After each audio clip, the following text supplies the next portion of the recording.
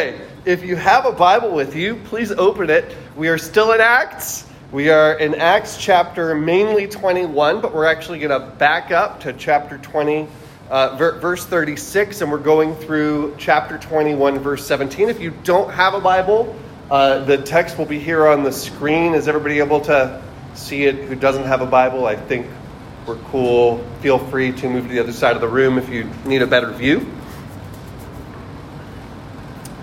But let's pray together. God, I pray that you would open your word to us now. I pray that no matter how weak I feel, that the Holy Spirit would use your word to empower and transform your people. In Jesus' name, amen.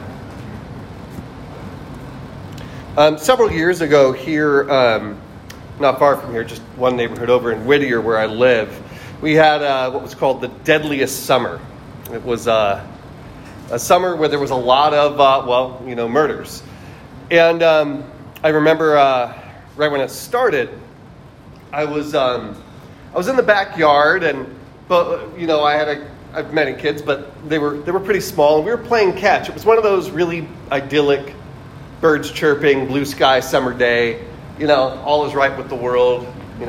Literally playing catch with mitts, the whole nine. It was great,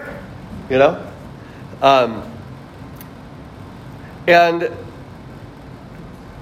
completely shattering this peaceful moment was the panic-inducing sound of gunshots really close by. Now, if you ever go to a gun range, the sound of a gunshot, it's jarring, right? Even if you're ready for it wearing cans and everything else, it's jarring. So if you can imagine what it is to be not expecting it and have shots fired just a few feet from you, just on the other side of our fence as it would turn out, right? Like you can imagine the adrenaline that shoots through your body, the panic, the fear that's sudden. And my thoughts, of course, turn to the fact that, hey, my kids are a few feet from gunfire, shots fired in anger here. And so I did what came naturally when I'm terrified. I got away from it. I grabbed my kids, we ducked down, we ran inside, and we called 911. And that all seems pretty intuitive and normal. But here's the thing. And I've told this story before because this was a really important lesson I learned, is that I went the wrong way. I realized that I blew it. I felt deep conviction. Not that I am any good against, gunfire, but here's the thing. A few feet away from me, just on the other side of my fence as it would turn out, there was potentially a person who had been shot.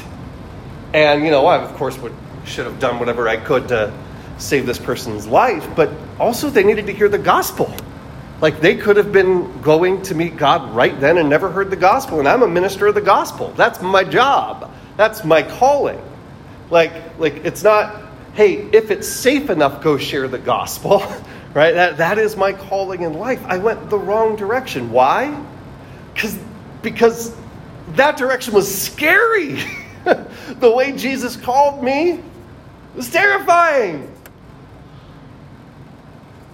And here's the thing. It's not always gunfire or something like that, right?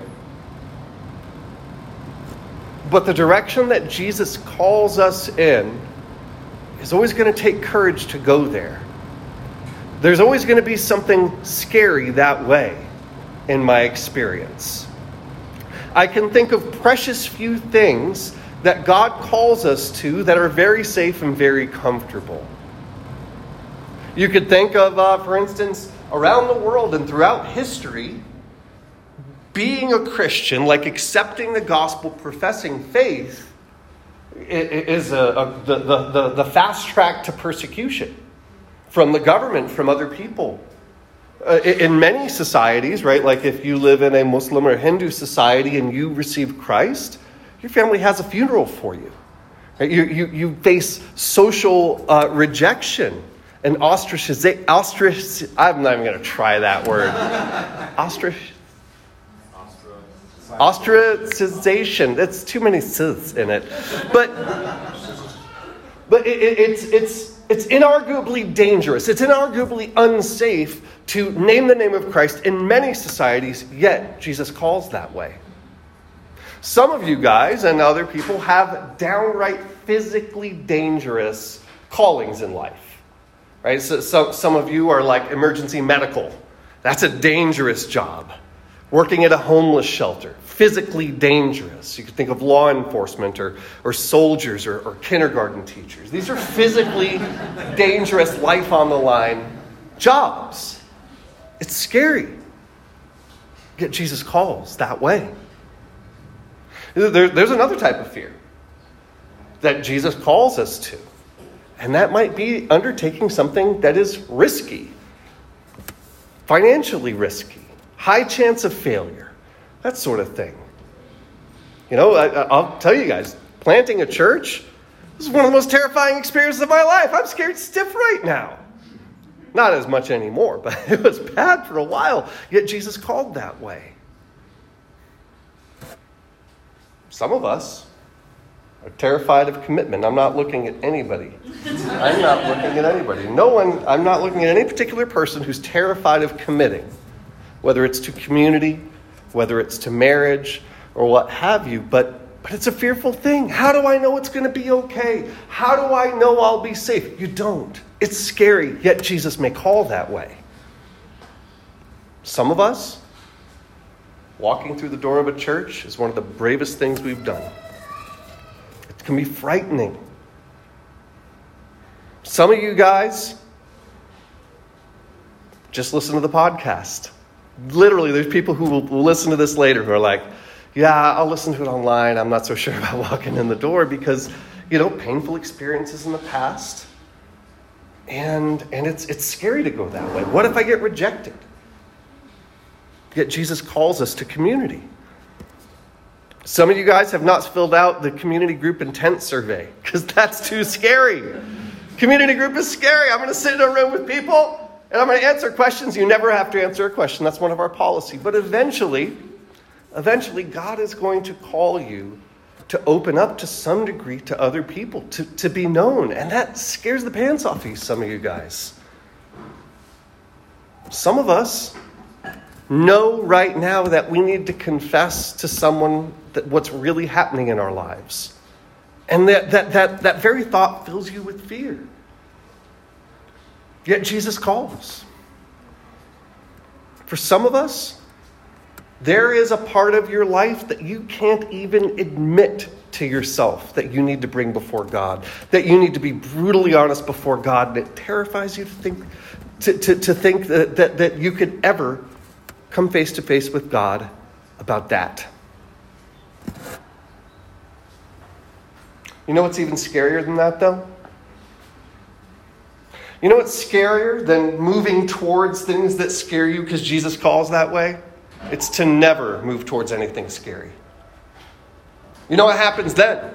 If you run away from every fear, if you run away from every scary thing, you will be committed to nothing. You will stand for nothing. You will risk nothing. You will face no challenges. In the words of Bill Shakespeare, cowards die many times before their deaths. But what do? It's scary. How can we move towards something that all of our self-preservation instincts say, go the other way? Is it a switch we can flip so that we're not afraid? What do we do? Well, we are going to go on a journey with Paul today. And it is a journey that begins the final phase of the book of Acts. One might call it his fourth missionary journey, but it's different than the others, and we'll see why. Now, sometimes when we look at a Bible text, we get microscopic. And we're like, okay, let's look at what this verb is doing in Greek and just really nerd out, because I know you guys are all nerds at heart. But this isn't like that. This is much more, let's try and see the big picture, and let's try and use our imaginations of what it would be like to be there, because Luke, the writer of Acts, is giving us a lot of vivid detail. He's inviting us to step into the scene. So let's take a look. Acts chapter 20, verse 36. When Paul had finished speaking, he knelt down with all of them and prayed.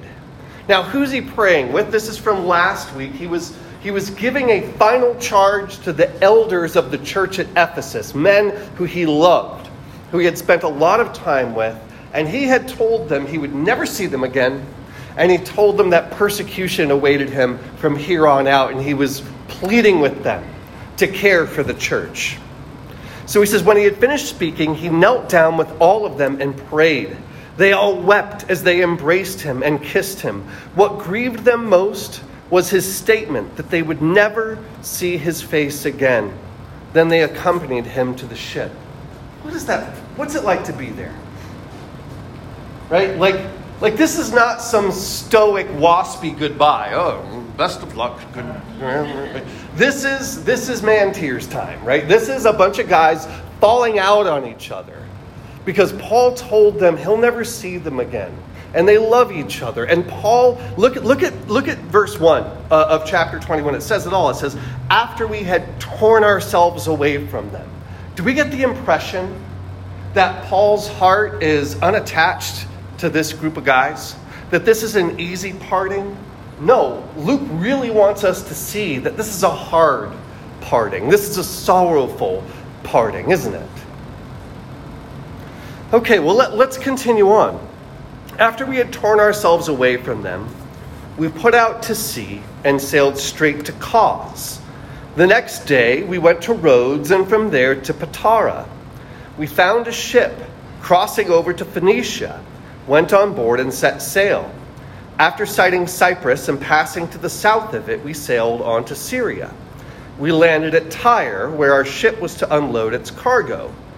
Does that seem like a lot of words to say we went from here to there? Like, you ever notice in the Bible, they'll cover 50 years. Like, a writer of the Bible will cover 50 years in a sentence. This happened, then this happened. Don't worry about it, 50 years. Why? This is like slow-mo, isn't it? It's really taken us through this journey. I brought a little map for us so that we can see where they were. Okay, so they were here at Miletus. So the Ephesian elders had come from here to here. I love my laser pointer, guys. And you see that they're on boats that go close to the shore. They didn't really have sea travel down at this point, so what you would do is navigate by the shore, and also if something happened to your boat, you could swim to shore. But then they take the 400-mile journey all the way to Tyre, right? And this is the area that they started out from.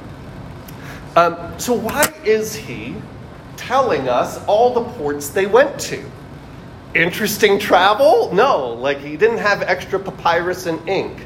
The idea is that Luke wants it to slow down. He wants you to feel the slowness of the journey. How long does that take? You have to go from this place to this place to this place. Did you notice that it switched to first person? This is one of the two first-person sections of the book of Acts. It's we had torn ourselves apart. Luke was personally present for this. So what's this like? And why is he putting it in? Can you imagine being on an ancient ship? If any of you have ever been on a wooden sailing vessel for whatever class field trip or something like that, that's my experience with it. Can you imagine the salt air, the seagulls, the smell of fish and ancient sailors? What's Paul doing during this journey? He just wrenched himself away from the Ephesian elders. This has last journey vibe to it. This is the end. That's the idea here, is he wants you to feel the slowness of this journey, and here's why. Look at verse 4. It says, we sought out the disciples there. This is when they get to Tyre. We sought out the disciples there and stayed with them 7 days. Through the Spirit, they urged Paul not to go to Jerusalem. When it was time to leave, we left and continued on our way. All of them, including wives and children, accompanied us out of the city. And there on the beach, we knelt to pray. After saying goodbye to each other, we went aboard the ship. And they returned home. So what do we have? A warning not to go to Jerusalem. Please take note of it. And also we have another, do you think that Luke just threw in this detail about the wives and children coming just for interest's sake? No, this is again, they're pleading with Paul, don't go. Don't go to Jerusalem. Why is he going to Jerusalem? We're told back in chapter 20 that the Spirit is compelling him on to Jerusalem and that persecution awaits him. And so he's taking this slow, agonizing journey to Jerusalem. He's warned in Tyre by the disciples there that nothing good's waiting for you in Jerusalem. Yet the Spirit drives him on. And you have another emotional parting. Then verses 7 through 9. We continued our voyage from Tyre and landed at Ptolemais, where we greeted the brothers and sisters and stayed with them for a day. Leaving the next day, we reached Caesarea and stayed at the house of Philip the evangelist, one of the 7. He had 4 unmarried daughters who prophesied. Unmarried refers more to age than marital status. It's saying they were too young to get married. And so again, you have this very slow progression as he's headed down to Jerusalem. Let's bring the map back. Okay, so they land here, right? It's like this whole Aegean world's very different from the Levant, culturally speaking. As if you've ever been traveling abroad, outside of the States, and you come back to like New York International Airport, you're like, I'm not home, but it feels a lot more like home. That's kind of the idea. And he keeps encountering disciples. Do you notice that? When Paul was setting out on his missionary journeys, he couldn't encounter disciples. You know why? There were no churches there yet. And everywhere he goes, they're like, let's find the disciples. And they do. And so they are now at this major city of Caesarea. And they're just about 70 miles from Jerusalem. This all goes somewhere, I promise. After we had been there a number of days, a prophet named Agabus came down from Judea. Coming over to us, he took Paul's belt, tied his own hands and feet with it, and said, "The Holy Spirit says, in this way the Jewish leaders in Jerusalem will bind the owner of this belt and will hand him over to the Gentiles." What's waiting for Paul in Jerusalem? Arrest. Where's Paul going? Jerusalem. Stage by agonizing stage. Right? It's kind of like when there was a guy named Dietrich Bonhoeffer. He was a German pastor last century. And he had a community over in Germany, and for many years he lived in New York City. And as the Nazis took power and were consolidating power, and as the First World War was starting, he had actually been part of a group of pastors who had signed a declaration condemning the Nazi Party and Nazism. He knew that if he went back to Germany, he was as good as arrested and dead. But he could not bear the thought that his church community would face this war without their pastor. He got on the very last ship that went to Berlin from New York, the last one. All he had to do was not walk on it. But he got on it, and he was martyred. This is the same idea. The easiest thing in the world is don't go to Jerusalem. If I was like, hey, if you walk to Santa Fe, New Mexico, you're getting bad things are going to happen. You'd be like, thanks, I won't walk to Santa Fe, New Mexico. No problem. Okay, what is Paul doing? He keeps moving slowly towards it. Look at verse 12 through 14. When we heard this, we and the people there pleaded with Paul not to go up to Jerusalem. Then Paul answered, "Why are you weeping and breaking my heart? I am ready not only to be bound, but also to die in Jerusalem for the name of the Lord Jesus." When he would not be dissuaded, we gave up and said, "The Lord's will be done." After this, we started on our way up to Jerusalem. Some of the disciples from Caesarea accompanied us and brought us to the home of Mnason, where we were to stay. He was a man from Cyprus and one of the early disciples. When we arrived at Jerusalem, the brothers and sisters received us warmly. So Luke takes us on this emotional, full of warnings, slow, agonizing journey to Jerusalem. Paul overcoming his reluctance at every step, knowing he's walking into persecution. Why does Luke include this story? A couple questions. Did Luke write another book besides Acts? The answer is yes. It's called Luke. That sucks. In the book of Luke, which is only 24 chapters, there is another journey to Jerusalem.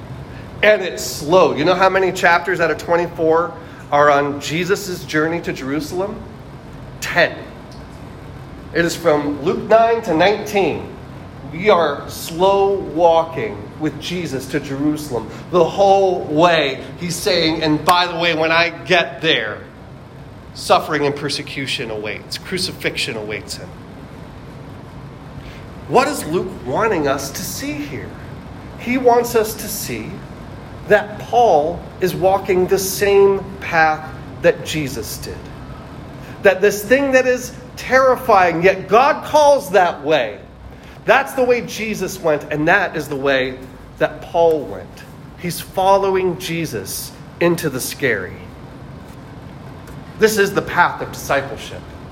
If we are followers of Jesus, by definition, it means we move towards the frightening things that God calls us to. Now, does that mean we're called to everything scary? Hey, I bet it'd be scary to run across the freeway at night. I bet you I'm called to that. No, you're not called to that. No, you're not called to something that is not called to everything that's scary. But pretty much everything we're called to is scary in some way or another. It takes moral courage. It takes personal courage. It takes physical courage. You name it. Following Jesus means moving towards the scary. So is that it? Buck up, trooper. Don't be afraid. No, not really. The whole point is that Jesus went first. This makes a huge difference. Let me explain. Several years ago, my son and I, we always take a birthday trip. His birthday is June 13th, mine's the 14th, and so we have a traditional father-son birthday trip. It's really great. And one time we were walking around, we were camping somewhere, we were walking around in the wilderness, and we came to a pretty fast-flowing, pretty decently wide river. And I was like, hey, we should cross that. And he's like, Dad, I don't know. That's pretty scary. Now, nowadays, he wouldn't even, he would literally swing from a vine. Like, there's no problem. He's got way more courage than me. But he was not really sure that he could do it. And it was pretty scary. I said, dude, don't worry. I'm going to go first. And all you have to do is watch where I go.